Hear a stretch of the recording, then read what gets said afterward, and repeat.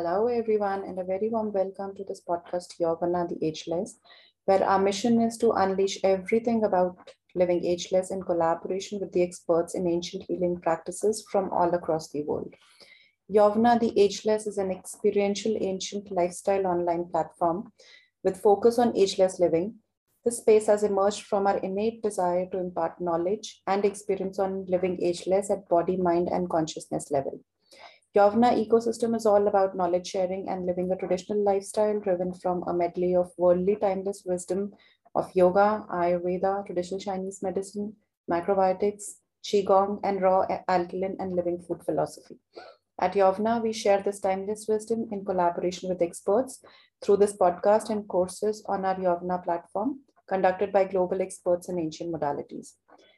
On this platform, we discuss everything from foods to rituals to lifestyle to yogic and ancient movement practices like Qigong, Ayurveda, and much more.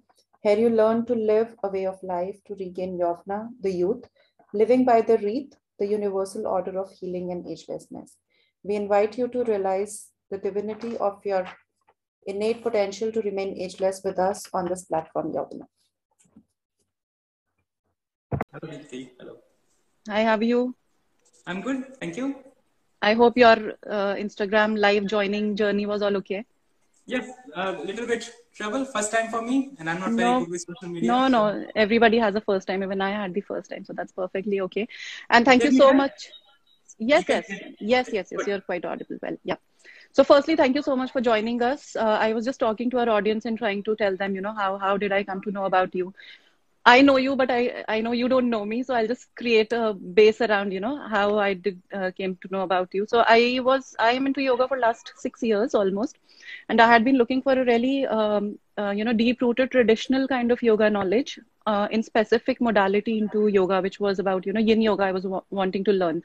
And so I was looking for various online courses during pandemic times. And I just chanced upon your website, and it just clicked me because the way you expressed yourself from the Vedic perspective and the entire curriculum, what it talked about was not just at the superficial level. It was not just only talking of those asanas and the benefits which of course everywhere we see around, but it was much more deep rooted aspects that I could see were mentioned that you were covering. So this is where I went ahead and enrolled for this program, and it was not just yin yoga that I learned, but along with it, some of the concepts which were not clear to me from the Vedic perspective, like the concepts of five elements, concepts of prana, is something that I got a little deeper into it, which is really helping me out in what I'm trying to set up. So just to give you the context, I'm the founder of Swarasya. We are India's first skincare and self-care brand. We are where we are trying to create awareness that beauty is inside out. It's not an outside job or a one product miracle. And as an extension of Swarasya, we've recently launched a platform called Yovana, which is about bringing on board experts like you only with deep ancient knowledge. So this platform is just about reviving the ancient knowledge, global ancient knowledge. So it's not just about Ayurveda or yoga, but even about traditional Chinese medicine or macrobiotics or Qigong. So, these ancient modalities. So we are actually working towards creating a base where we can actually bring about experts like you and talk deeper about these modalities and how the science of life or living is very deeply rooted to the principles that these ancient sciences have always talked about, rather than looking at them from a very superficial perspective, which is what we are doing right now. And one of the reasons why we are suffering a lot from the health perspective. It's just one directional thing that we are doing right now. Right. Yeah. So, Ram, I had thought I will introduce you, but since you're there, I think you're the best person to introduce yourself. So over to you. Just help us understand who you are, what do you do, about your ashrams, when did you start, and, the Vedic roots. I think this is one thing that our audience is really interested to know about because not many people are into yoga and Veda together. Okay. So over to you. So basically, my name is Ram. I'm from a Jain family from India. So the family is very spiritual and very strict in following the principles. I studied in Vedic school in childhood instead of a regular Western public school. So I got my information and knowledge from there, and everything was taught in a Gurukul system. Mm-hmm. So it was very beneficial. Now I see that. Yes. Time I did not like That's it. where the world is moving, I guess. Yes. And I came to Holland in 2007, and then I started my yoga school here. And from yoga studio, then I started an yoga ashram because I always wanted to have a yoga ashram. I spent a lot of time in ashrams as a child. So I always wanted to have So my what is the own. difference? If you just help us understand, like when we say ashram or when we say yoga school, how do you Okay. differentiate? So a yoga ashram is basically a residential yoga school. So you go Okay. there, you live there. It's like a monastery in the modern terms, you can say. Like modern Okay. people say monastery. So you go Okay. there, you live there. It's minimal, and everything you learn is intensive. You are taking an immersion. You are not doing Yeah. anything else. You're just learning all the time. I could get that sense when I was doing your program also. So thank you for clarifying that. I guess that really helps. So okay, so how did you finally got into yoga? Was it because you had those Vedic roots and you finally had decided that you'll be into In this? school.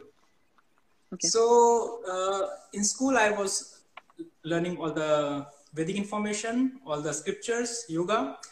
When I grew up, actually, I did not start to teach yoga immediately. I went into other fields like dance and music and all. And but then later on, I came back to yoga to Okay. teach, and it went well. So I continued teaching it. And how did Holland happen from India? Like since you were I from came very to Holland actually for dance exchange for a dance program. okay. Oh. And then when I came here, I liked it very much. So I came back, and I did not find a job to survive. And then I started my own yoga classes, and then slowly it grew from there. And now we have two ashrams.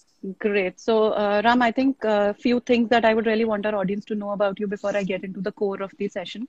So, Ram Jain is the founder and director of Arhanta Yoga Ashrams, which are the ashrams are in India and Netherlands. In India, where are you? Where are your ashrams? Ram? Khajuraho, Khajuraho. Okay, nice. So Central. you are okay. So these ashrams are there since 2009, and from your ashrams, about 6,000 plus yoga teachers have graduated till date. That's right. Yes. Yeah, and Ram is amongst selected few yoga teachers with Vedic background, and his style of yoga is deeply inspired by Vedic philosophy. Ram has 21 years of experience, yoga experience, and his teaching approach is a blend of classical hatha yoga merged with ancient Indian scriptures, along with modern anatomy and physiology. So there can be nothing more complete than this, Ram. I'm sure, like everything coming in together. So I think I'll start my first question from that point only, like. In modern times, the way we look at the health conditions which are happening, like whether it be pandemic or any health conditions that people have, we try to relate it more to the physicality of ourselves, right? But a lot is to do with how the kind of stress and the lack of movement. And when I say lack of movement, doesn't mean that we are not walking or moving, but it's more about that strategic movement that has to be there in the body to be able to stimulate those organ systems inside, which can keep working, right? Yeah. So just help us understand in these 21 years of your experience that you had, how do you think, and plus, you come from the time when yoga was not known much. So start from that point on till today in 21 years, how do you think that yoga has really helped people to take back control of their health from the preventive perspective? Yes.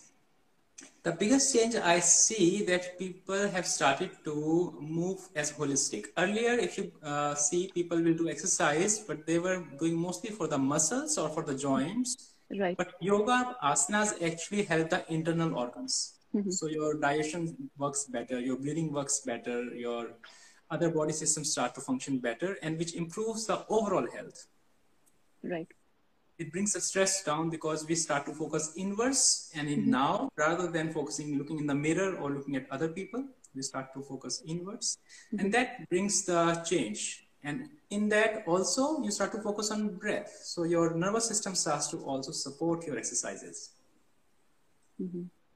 Right. And so when it's about asana, pranayama, and meditation, I think these three are like sisters with each other. None of them is complete without the other one, right? Asana is done for purification of physical body.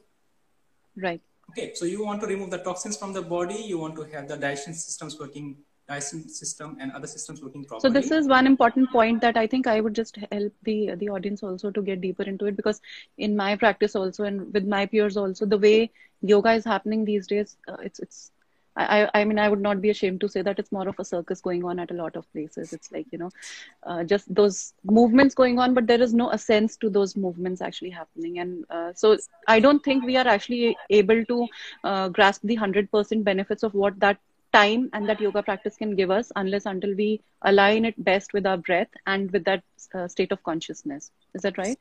Correct. So yeah. So when you have been teaching for last 21 years, what has been your experience into this? Like, of course, you know, you being a teacher, I think you can guide people how to go about it. And this is where the teaching style actually matters.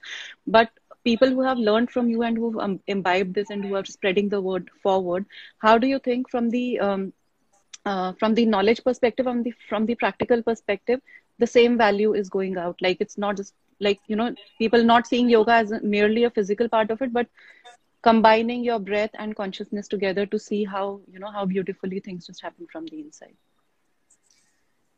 I cannot say how much is going forward because every teacher includes their own personality and their own ideas and understanding into it. But what we try to really teach here is to make understand that asana is not just a pose. You know, people say yoga pose. So asana is not a pose. You cannot just pose something and say this is asana. And that's what is happening actually these days. Right. Asana, by definition, is Sthir Sukham Asanam, steady, comfortable state of body and mind is asana.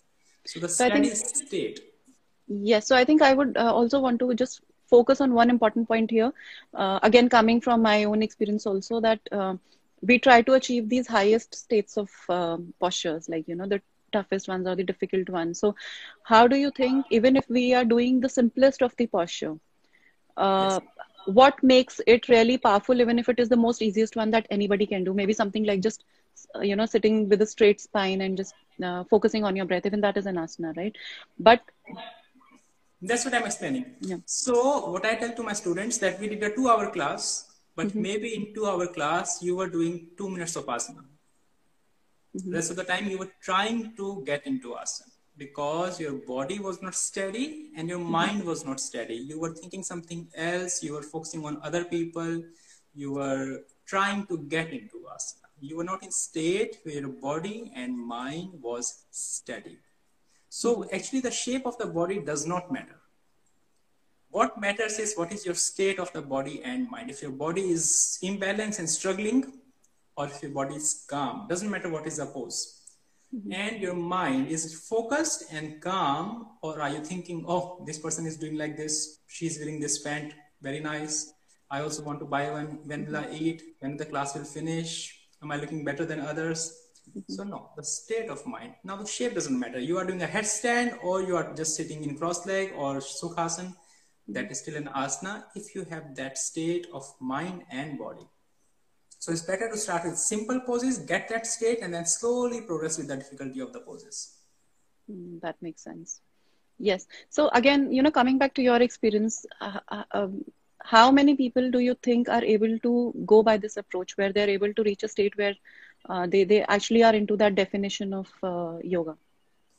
Sthiram Sukham Asanam. Very, very few, because it's very catchy. It's very easy to get distracted by the shapes. So people want to do more and more difficult poses where they look more fancy, so they can also take some nice pictures and share and all, rather than going internal. And that defies the purpose of asana, because asana is internal and shapes are external. True. Okay. So, okay, coming back to my question, like, again, you know, coming back to these pandemic times and the way yoga can actually help us. So one point of view that a lot of people actually directly relate to is that yoga helps our physical body. And that's why a lot of people want to get into yoga. But how would you define how people can start understanding that when the physicality of your body starts to change, there are a lot of chemical changes happening in the body, a lot of physiological changes happening, a lot of psychological changes happening, which means it's not just about practicing. You are actually making a connect with your body and mind together. So, you know, how would you help people understand this idea? So understand like this. When we do poses, when we do asana, I will say, I use word poses, but I don't want to say poses, but it's just, you know, habit to keep saying yoga poses now to asana, because it's common. So when we do asana, we start to come inwards and we start to come in balance, and we move with this balance. And that's why you have to have this breath and this focus and the movement together. So you're moving holistically. Now, this kind of movement is very, very beneficial, and that has been proved now. So you can compare it to also water. When the water is steady, it's not moving, it starts to stink. There's no movement. Yes, all kind of toxins start to develop in it, all kind of bacteria, this and that. But when the water is moving in a good natural flow, it is fresh, it is giving energy. Yeah, it is healthy. Same way, when the body is moving in this sense, with proper focus, with proper breath, the energy flows in throughout the body. So body reacts to it, like you said, the chemical reactions, and that's why the people feel more energy, positivity. All these things happen, and your mind is functioning better. The fatigue is gone. Yeah, body pain is gone. So that's what it does. It brings this movement, natural movement in the body. So which means we are gradually moving on to the actual topic that I wanted to discuss, which is about the science of prana associated with yoga. But I'll come to that question later. There's another question before that. So, now if we look at the way the modern world is going in terms of understanding exercise from both the perspectives, whether it be yoga and gymming, and if we look at specific health goals that people have, whether it be strength or muscle building or weight training, whatever. So I guess there is some level of misconception there that if it is about strength training or muscle building or weight training, gymming is the way to go. And for flexibility, yoga is the way to go. So what do you think, how true or untrue this is? I think this is not correct. You can also build a lot of muscle by yoga, and you can also build a lot of flexibility in gym, depending on what you do and how you do. So if I remember when I was going as an assistant in a class, the teacher would always say to students, don't go gym, don't go gym. He would always tell the boys. And I always thought, why not? What is wrong with gym? Because I used to also go gym. It just depends on how you do it. If you are doing it consciously, without looking at the shape, but also feeling what is happening, looking with the proper goal and stretching properly before and after proper warm-up, then it's great. Exercise, if done properly, is always beneficial. And that's what Swami Shivananda used to say, proper exercise, not just exercise, proper exercise. That's right. Right. So do you think there is any difference between, say, 2 hours of yoga done in a specific manner where you start with the warm up and then you, move on to little stretching and then you get into the deeper postures? And similarly, same tenure of gymming exercise, maybe starting with the same pattern and doing those strenuous exercises and then getting into relaxation. So where is actually the difference there? The difference is that mostly the gym exercises are dynamic exercises. So you are moving there. You're not being just in one form. And in yoga asanas, we are more steady. So we become more aware because we are not concentrated on movement. You can either focus on one thing or the other. Right. And that's why the gym will not give you same internal focus, even though it will give you focus. You can be really focused and do the exercises.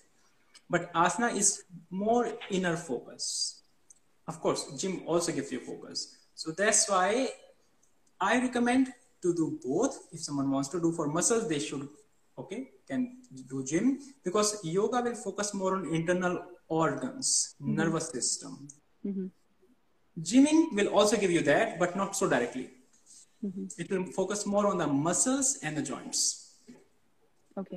Okay. So specifically from the yoga perspective, if we say that, the strength training part of it or the weight training or muscle building can happen with yoga also, what would be those specific postures or sequence or, asanas which can help people attain this? Because I guess this is one area because of which people don't actually actively get into yoga. It's majorly, their major focus is muscle, weight, and strength, which is a misconception that only, you can go to a gym and then attain it. Okay, I want to say one more thing.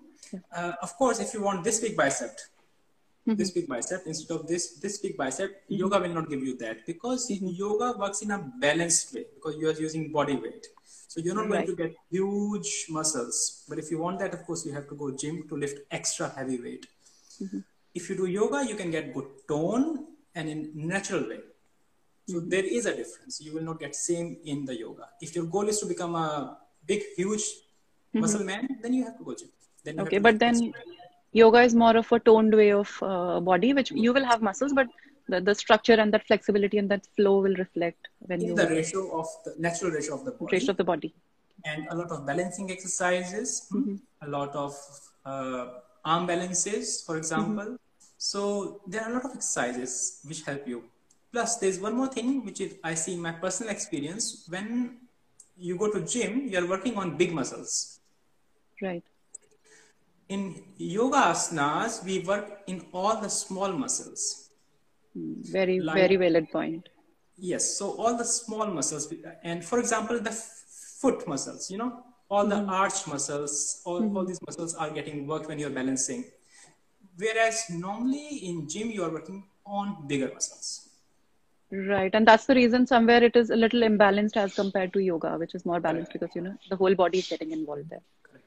Great, that's nice. So I think, Ram, from the physical perspective, that's all I had for you. But I think I would want to get deeper onto the pranic side of understanding things. So my next question would be that the educational approach that I have been, have experienced with you is more coming from the traditional side of understanding things and going to the roots of understanding not just your body and mind, going beyond that and trying to understand these universal energies, right? Like the 5 elements concept or the 5 pranas concept. So, and this is a concept that not a lot of people relate to. Only a handful of them who've actually had this deep rooted in internal knowledge understand this, and the ones who know this do not actually know how does it relate to our body from the practical perspective, from day-to-day perspective. So just help us bridge the gap between understanding where it all starts from, which is the 5 elements, and from the body perspective, the physicality of it is okay. Like we're having good foods, we are moving, and everything is okay. But ultimately, that food is also becoming prana inside. Ultimately, that movement is also about regulating that prana. The kind of the breath that is going in is also, we know it as oxygen, but internally it is the movement of prana. So everything boils down to prana inside the body. How can a common person relate to this concept? Okay. So first thing, the body is made up of 5 elements according to Ayurveda, and we call it the foundational theory of Ayurveda. So if this theory is wrong, that the body is made up of 5 elements, which are earth, water, fire, air, and space. So if this theory is wrong, the whole Ayurveda is wrong, basically. Exactly. So that's why we really, really believe in this theory, that it has to be correct. But practically, if you start looking deeper, I think it makes a lot of sense also once you actually know the entire cycle, how it works. So now to live, we have to maintain these 5 elements, and that's why we eat food, drink water, breathe air. Yes, because we need to renew these elements. So we eat fresh food when we get rid of the old food we have eaten. We take fresh breath and we remove the old breath. We drink fresh water, we remove the old water. Similarly, the space and the air. So that's the system of 5 elements in our body. So we are doing this all the time. We know about it or we don't know about it. Now, how better you maintain your 5 elements, how better you renew your 5 elements, the health of the body will be maintained. So that's the concept of 5 elements. Now there's a concept also of 5 pranas. Yes, people generally say word energy. In my classes, people often keep talking. Whenever I say, okay, what is this? They say energy. Now, energy is a very, very vague and a broad word. Generally, I say if you don't understand something, you can just call it energy. But not all energy is same. For example, the energy in the pencil cell, in the battery, and energy in the Red Bull, and energy in food is different. Yes. So you cannot just eat pencil cell and say, okay, I got my energy. There are different energies. So we have 5 kind of basic prana. Now, prana basically you can understand is life force, and life force means the force we need to be alive. So there are living activities. For example, I am talking. So for that, I need force. It's not just oxygen. It's energy. It's force I'm using. So this is like one example. For breathing, I need force. For thinking, I need force. Sometimes when you are tired, this force is finished, then you have no energy to think. And then what you do, you go outside, get some sun or eat some food, and then we have again this energy. We refresh this energy. So we have 5 pranas and they come through different sources. I don't know how deep we want to go into it. Normally I talk 1 hour about it, just pranas. So I will just say So briefly. for 10 minutes, I think whatever you can speak, you please go ahead Yeah, and feel free to speak I'll, about it. I will say briefly. So five pranas we have, each we get from different sources. For example, we get the upper level prana, which is above the heart for all the activities, and moving, eye moving, brain working, breath, talking, that we get from the sun. And Which means sun is important, very important. sun is very important. If there's no sun, That's there's no. another misconception that a lot of people really need to go Okay, beyond sun because, is really important because yeah. that is giving the higher prana. We call it udan. Then there is pran, which is coming through breath. That's why we need to breathe. Breath stops, the flow of prana stops, and then we die. Because prana functioning is heart beating. This prana beats heart. Then we have another one. Then we have for digestion. All the digestion, we need force. That's why some people have fast digestion, fast metabolism, and some people have slow because they have less or more of that prana. That comes from food and from physical activity. Only Then, one will not serve the purpose, right? So there's a lot of 100% focus, like, a lot of modalities coming in saying increase your hydrochloric level acid or increase your digestive enzymes, or but without any movement. So there's co-joining is not happening. Nobody's talking of that importance of co-joining, right? both happen. Ayurveda says physical activity and food. Will go So, hand in hand. hand to hand. Then we have Vayan, which is basically for the circulation of all the liquid juices in the body, all the nutrition movement, and that is coming from water. And that's why we need to drink water and renew our water, because old water will not do the same circulation. Right. And then we have a force of excretion, which is apan. So all the excretion, yawning, sweating, vomiting, pooing, peeing, that is coming from apan. And that also we get from earthy food, very earthy food. Right. Like potatoes, carrots, the heavy food. So these we need to have. If we don't have these, then we don't have enough energy for these activities. That's the Ram, concept. before we move forward, I think I have a question for you here. And I guess this is a very important question for all the listeners also. A lot of people suffer from constipation. And in my practice, being a nutritionist, constipation is something that I really have to deal with as a very first primary concern, irrespective of whatever health conditions they have, right? So when it is about constipation, the generic mindset is either, of course, you improve upon your fiber intake and then you improve upon your water intake. And still, if the problem does not get resolved, then you go ahead with these, herb solutions or maybe yeast of gold or stuff like this, which can really create bulk in your system. And again, this is coming from a practical experience. Takes me loads of time and effort to actually explain my clients also that only foods, you have the best foods, best fiber, good water intake, everything. Still, if you want that complete evacuation, sense of complete evacuation, where you just feel free within yourself, is absolutely not possible unless the lowest prana is in its activated force. Yeah. How true is that? Completely correct. That's what I said. Some people don't have enough apan, so they're always constipated, which is commonly why? in vata people. So you see vata people, the air people. So that's why, because they have a lot of udan, so they speak very fast, they move a lot, but their digestion is always very sluggish because their apan is low. And no matter of food or water, you need that force. If you just don't have that force, it will take time for it to collect and give you that motion.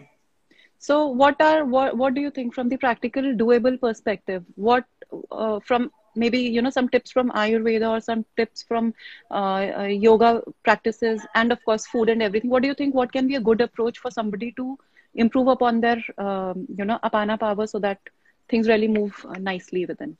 So like I said, apan we get from heavy earthy food. So people with low apan, they need to include heavy earthy food. So more of potato, for example. Okay. Yeah? More of rice. More heavy food, grounded. Okay.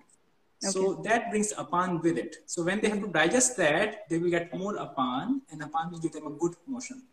Okay. So which means the theory of not having enough carbs and not having these foods, like, even there have been theories about not having much of potatoes and all that stuff. This theory kind of gets defied with the concept that you're talking about, right? Yes. In Ayurveda, we consider potato very good. Okay. With the peel or without the peel? With peel, if it's biological, peel has a lot of nutrition. But again, even if you take without peel, you are taking the potato.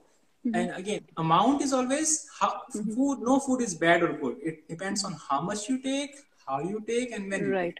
And of course, what's going on within your body that has an Yes. equal role.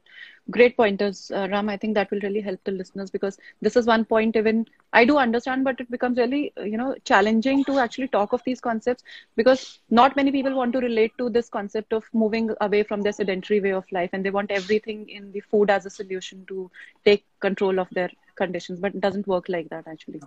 Yeah.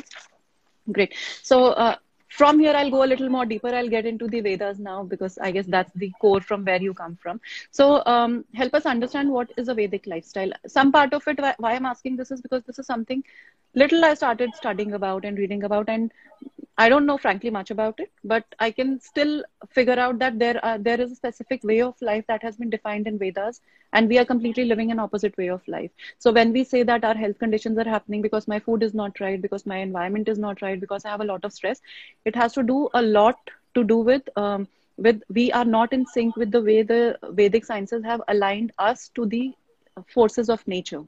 And because we are unaligned with those forces of nature, that becomes the beginning of conditions at the subtle level, which starts to manifest in the body in all these conditions that we start to see. So we are just able to see layer 1, but there is much happening at layer 2 and layer 3 which is unseen, right? Correct. So what is this Vedic lifestyle? How a common man can understand this and start to really work on this aspect? So, in simple way, if I have to say briefly, Vedic lifestyle is life of balance and in line with nature. So, in Vedic lifestyle, we are always thinking of balance. We are not thinking of excess. Generally, what I see these days, people want to have excess but not balance. So, they want to, let's say, have Exactly. a lot of success in business or work, or a lot of success or a lot of traveling, or a lot of just focus on diet, or a lot of focus on relationship, but not really balance. And Vedic lifestyle is about balance. So you want to have balance in your health, in your career, in your leisure, in your relationships, in your spirituality, and in your lifestyle. Okay, which means the way of life, when we say it has to be balanced, that balance has to be everywhere. So when we talk of foods and when we think of fads like excess of protein or going away completely from carbs, or so that is from the food perspective is not the Also right not. balance of. But first, short term, it might help you because you may have certain imbalances just to bring about Yes. that balance, and Yes. then get back onto a balanced way of life. Similarly, from the lifestyle. I think one important thing that I would really want to talk of is when we are talking of Vedic lifestyle, how important is it to follow dinacharya, Ayurveda dinacharya? Oh, it's very important. But then you have to Yeah. know your body type and everything. Mm-hmm. So, Dincharya is very important because then it helps you to stay in balance much easier. You know what to eat, how often to eat, how much to eat, what kind of activities you should do. Then Dincharya basically defines your lifestyle. What lifestyle is suited for you. Mm-hmm. So that's of course brings So balance much easier. so that will vary person to person depending what kind of person you are. Like you're more of a Vata or a Pitta or a Kapha Also, kind of a person. what is your lifestyle? What work do you do? If Okay. you are a labor or if you are sitting behind the in computer whole day, Okay. so a lot of things will come into the factor then. So I have another question coming out of what you said. So a lot of people who are working into specifically in these pandemic times have been working in late night shifts. And because there has been no control on the way we are living, so the timings have been really upside down. And when we say that aligning ourselves with the nature, which means having a specific time to wake up, specific time to sleep, and following that rhythm, is something that has broken for a lot of people, even if it was there earlier. So, do you think that is right? And if it is not right, and if we really need to align ourselves with the nature, and for the people who do not have choice, who have their jobs, say late night, they don't have a choice, they have to work. So, what is the next best possible option for them to make sure that they're, even with that lifestyle, they're a little more closer to a natural way of life? It's a difficult question because I'm a very firm believer that we have to follow just the nature because we are micro version of the nature. Actually, we are Exactly. not different. We are micro version of the nature. So, like Earth has 70% water, we have 70% water. Earth has 20% oxygen, we have 20% oxygen. Right. We are a micro version. So imagine if Earth is not doing well, the sun is not coming in the daytime, is coming in the night times. For, It happens, or like jet lag is like, just completely makes you go crazy, right? exactly. So I'm a firm believer that we have to adapt for a balanced life. We have to adapt to the laws of nature, and we have to do the same thing. We have to follow them. But of course, now we try to change the rhythm. Body is very strong. So body can actually adapt a lot, much more than we think. But whenever it adapts, it has to suffer in some other way. It has Right. to compensate in At some the other way. bargain of one thing, you're taking in some other thing. Yes. So I cannot say that, okay, just do this and it's okay to stay awake whole night and sleep in the day and it will be fine, because I don't believe in that. Now, even I don't believe in it, and that's why I asked you this question, because I really want our audience also to kind of, it's kind of a stamping that even I keep saying that, those timings are important. And and plus your hormones, I guess that is the key to what is going on majorly within you. And hormones love discipline. The first thing that will spoil Yes. hormones is bizarre timings, right? Body needs structure. Simple. You need to give a structure. Okay, this time I eat, this time I sleep, this time I wake up. If you do that, then body adapts very quickly and it knows when to digest, when to give you energy to work, when to give you relaxation. It's very important. Great. So, Ram, my last question to you would be, now when we talk of aging, right? And there's a lot of word around anti-aging, and so this is actually our theme also under Yovna. We really want to bring about the concepts of ageless living, not only from the outer physical perspective, but talking of how everything matters, physical, mental, emotional, spiritual. So if we look at aging, it doesn't happen in a day. Like in your 40s and 50s, somewhere if you start to see some things are not working well for you, aging will also mean that you have a lot of mucus. Aging will also mean that you are high on gastric stuff, or anything from the signs showing up on your face and body to whatever is going on within the body. And everything has a role to play, whether it be the wrong lifestyle or wrong foods or stress or toxins, whatever. So having said that, we also know that yoga way of life is the most potential anti-aging way of life, right? So just help us understand this concept a little deeper from the practical perspective, like how physically, mentally, emotionally it is creating that balance, so that those those anti-aging parameters are already starting to get balanced inside our body. Okay. So to explain this, I will first give an example. Maybe then it will be easier for people to understand. You know how long a turtle lives? 100 plus? 100 plus, No? 200, 300. Yes. How long a dog lives? 10 years. 10. What is the difference in them? How do they breathe? It's fast and slow. Fast. Dog is always stressed, running around. Right. Turtle is slow and calm and taking it easy. The other difference in them is metabolism. The dog has very high metabolism. Okay. Turtle has very low metabolism. So science has already figured out that low metabolism means longer life. So now again, this concept takes us again from the concept that's in for a long time, that people are just working, doing anything to increase their metabolism. So that theory is also not right. That means, according to Ayurveda, not. Yeah. Slower metabolism will give you longer life and slow aging, and higher metabolism will give you better look. You'll be skinny, but you will also for a short age time, much faster. For a short period of time. Yes, you will age definitely faster. Okay. So if you want to have a longer, healthier life, then we need to slow down our metabolism. Okay. And what are the ways to do that? Because till now everybody has been working on increasing the metabolism. How do we go the other way around to slow down the metabolism? Balanced diet, because when the diet is balanced, you will need less energy to digest it. So less processed foods, no meat, no fish, no flesh. So natural food, vegetarian diet. So then body needs less energy to digest it. And when it needs less energy, you will also eat less.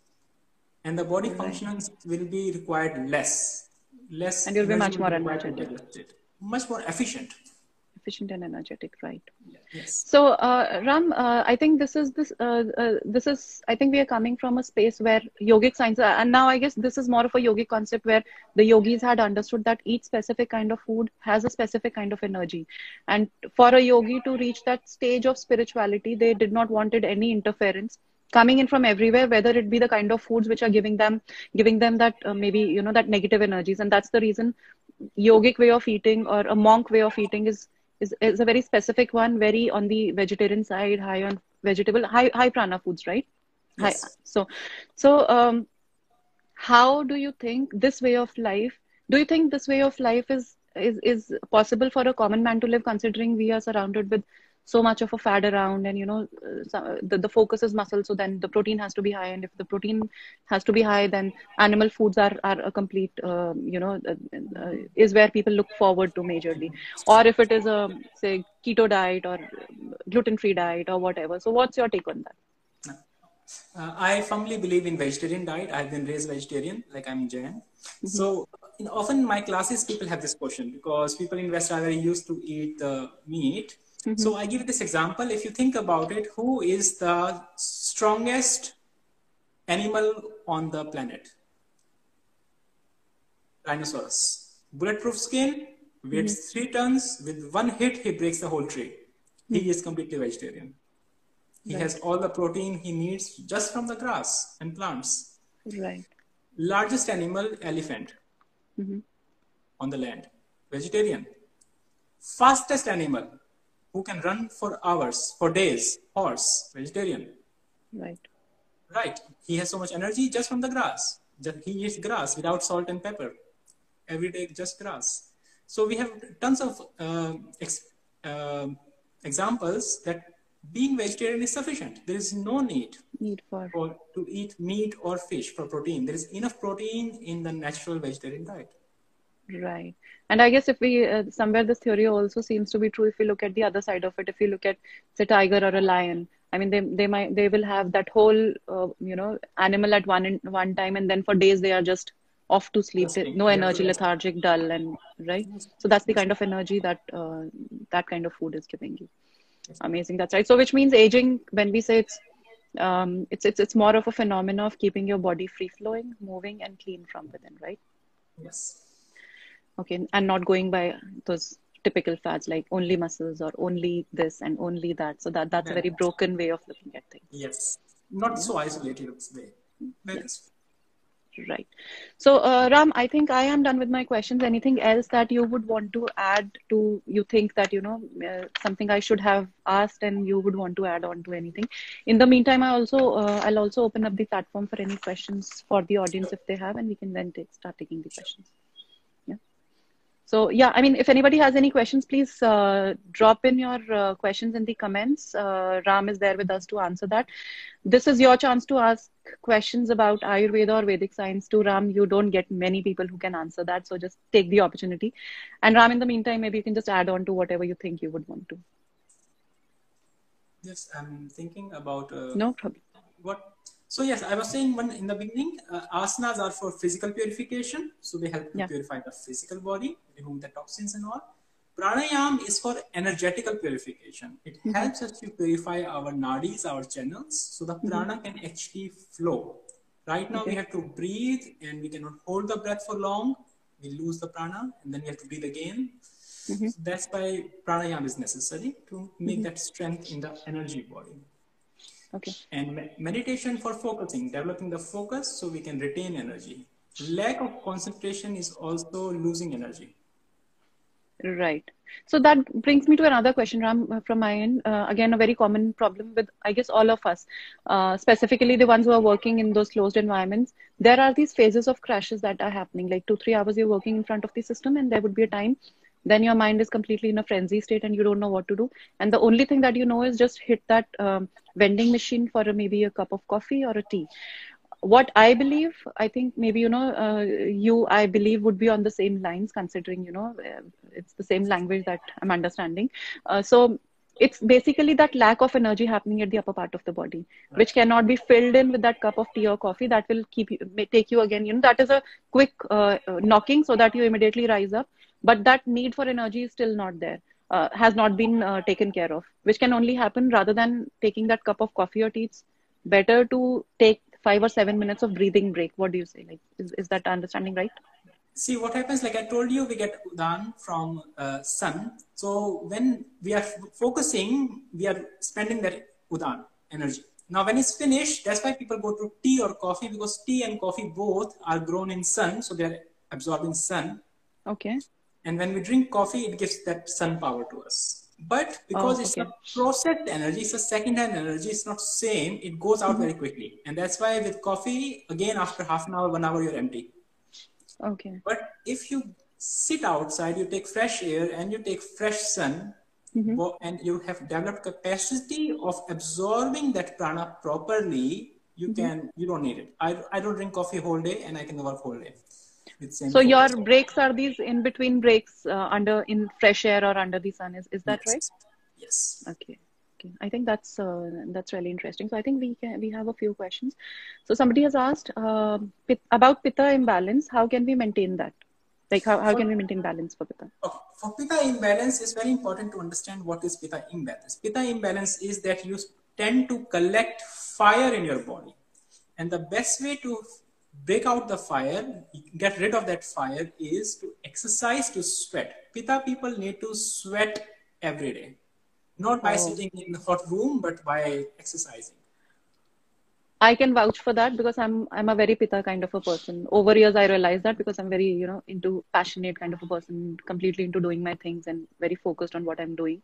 And I realized the day I am, so, if that energy doesn't have a vent out in my work, then it will make me sluggish. So I really have to either put that energy in my work or I have to go out and have a good run or a jog to bring about my energy. If that doesn't happen, then I'll be sluggish the whole day. You have to sweat every day. That's the easiest way. You can all do half an hour of running or some exercise if you have pitta imbalance. Just run or sweat it out. You have to sweat it out. Fastest way to get balance. So is this the same protocol for the other two types also, like Kapha and Vata? Depends on other elements. Person type. Okay.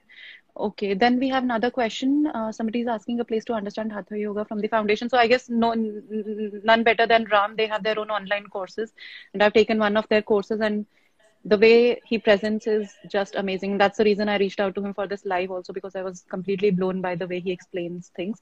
So Ram, maybe you can just mention your website, and people, if anybody's interested, can just watch you on your website and look out for your courses there. Okay, sure. But if you could just help people understand what kind of courses are you into, I think that'll help all of them. We teach basically classical yoga. So we teach Hatha Yoga, and we teach teacher trainings now. So we teach Hatha Yoga teacher training. We also teach Yin Yoga teacher trainings. I studied Yin with Paul Gurley, the founder, directly. And we have very similar ideas. So I like him and I like his courses. So I teach Yin Yoga. It's basically half part of Hatha Yoga. It's not something new, actually. Yeah. And my wife teaches Vinyasa Yoga. She is expert in Vinyasa. So we teach also Vinyasa. I teach Yoga Nidra. I teach Pranayama courses. And I give some beginners Ayurveda courses. Okay, so and all these are online courses, or they have to be done at your center? We have at our ashrams, but because of Corona, we've also brought all these courses now online. Yeah, and I can vouch for your courses. I've taken one of them, which is an online course, and it has been an amazing journey. So if anybody is interested, can definitely look out for it. So you can just, in the comment, you can mention your website name. So people can just have a, look into what all you offer. In the meantime, I guess somebody has this question. Vata, somebody living in Japan, difficult to maintain balance and in these extreme seasons. So it's very hot and humid summer, cold, humid winter. So with those kind of weather conditions, I think the question is around how to balance Vata or Pitta is what I understand. Like, so if this question, this can just clarify a little bit more. Or maybe what I understand is that one part of it is understanding yourself from within, which is what kind of a person you are, Vata, Pitta or Kapha, and the kind of energies are moving within you. Is it cold energy or damp energy or heat energy? And how does it relate to the weather outside? So that mismatch happens as the change of weather happens. So, how do we bring about balance in that seasonal thing? Okay, that's a tricky one because these days the weather is changing so fast and it's so unstable that you feel it inside. Like I said, we are micro version of the macro. So if weather is unstable, we become unstable. And Vata Pitta combination by itself is a difficult combination to balance, because what balances Vata increases Pitta, and what balances Pitta increases Vata. So you have to be extra careful with your diet and with your lifestyle. I highly recommend you to meet a good Ayurveda doctor and ask him to help you design your good dincharya or your good lifestyle. Okay, great. So And I if you think can also write me a message or an email if you have, of course. But it's difficult to explain very briefly on the. Yeah, I understand. It's more of a getting deeper into this. Yes. So I think we have another question. What can you do to compensate working on shifts? I guess this is the same question that I had asked previously also. But what is the best way out? Of course, it's not the 100% solution, but what Yes, is the of best way course. out? Of course, sometimes there's no option. Choice. Make sure you have your proper sleep and your eating times are regular. So don't take sleep in breaks and don't compensate on your eating times. Make sure you have equal eating times and you are eating good food, lighter food, you are getting enough sleep. And same thing, what you will do in a normal day shift life, you will exercise, you will eat good, you will sleep good. And that's very important. Simple And solution. some contact with people. That's also, human contact is Right. very important also. Right. Community. I guess that's the focus happening all around the world these days. How important it is. Yeah. Great. Okay, so Ram, I think that was the last question. If anybody has another question, maybe we are there for another 2 to 3 minutes. You can still ask your questions. And in the meantime, I guess, Ram, we have somebody else also who's taken some course from Arhanta, and they have the similar feedback like I have. Very traditional and rooted to the roots is what very different from what a lot of other schools are offering for sure. So thank you so much for sharing that. And okay, so I don't think we have any other questions. So on the ending note, maybe Ram, if you would just want to add on anything, and then maybe we can just wind up the session. Just I want to wish good luck to all the viewers. Eat well, sleep well, exercise well, and take care of yourself. Great. Thank you so much. Thank you, Ram. Thank you for being there. And it was really lovely having this Thank you very much. conversation with you. Thank you, everyone, for joining. Bye-bye. Thanks. Bye.